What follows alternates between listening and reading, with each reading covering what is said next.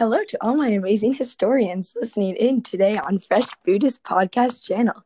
Today we are joined by a caller from Notre Dame Belmont High School who will be asking many important questions about the religion known as Buddhism, and we will also get the chance to ask her some questions too. Her name is Razan, and let's bring her on in. Hi, Kylie. My name is Razan, and I am a student at Notre Dame Belmont High School, and I have many questions about Buddhism. I learned briefly about it in history, but I would love to learn more. Awesome. What is the first question you have for me? Well, I never really understood what you were trying to achieve while being a Buddhist. Being a Buddhist comes with many responsibilities, such as learning about Buddha, Nirvana, the Four Noble Truths, and more.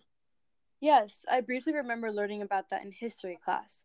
If I'm correct, doesn't the Buddha emphasize the point of present life and teaches all aspects of human life? Yes, that is absolutely true. Buddha wants us to live a life without suffering and pain. He explains how to end all suffering in the Four Noble Truths. Do you know all the Four Noble Truths?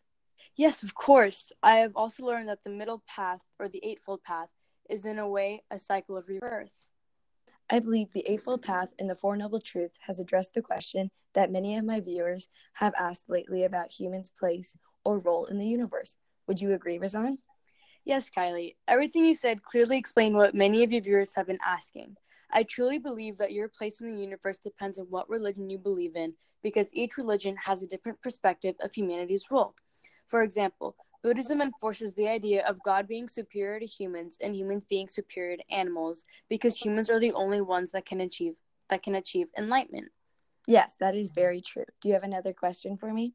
Yes, I do actually. Could you explain the concept of reincarnation and twice born, please? Absolutely. Reincarnation is the rebirth of a human soul, but placed into a new body.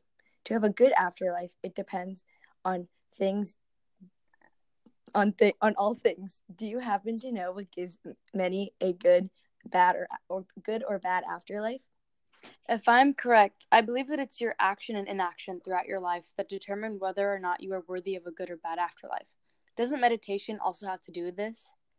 Yes, us Buddhists like to call it karma. Karma is all of a person's actions throughout their life affect your fate in the future and your state of existence.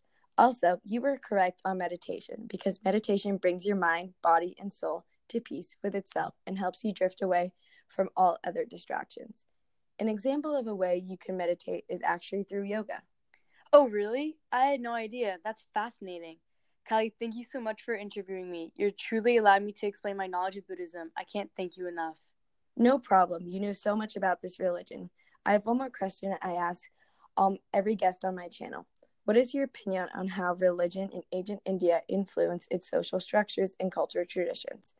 Any other listener can write their answer in the comments below. Well, I personally believe that the caste system has a lot to do with the way religion works, especially through Buddhism. Wow, I have never heard that answer from anybody before. Please elaborate. You see, no matter what religion you believe in, there will always be an effect on your culture. Hinduism started the caste system, a social structure where each family is divided into classes based on your wealth. You were born into this caste and cannot get out of it. The belief of Buddhism developed off this idea and stated that you should have the ability to be in a different caste in afterlife if you are a good person throughout your life. Beautiful answer. Well, that's all the time we have for today. Thank you so much, Razan, for your amazing insight. Hope the rest of you beautiful historians have an amazing morning, afternoon, or night. Tune back next week to the Fresh Buddhists.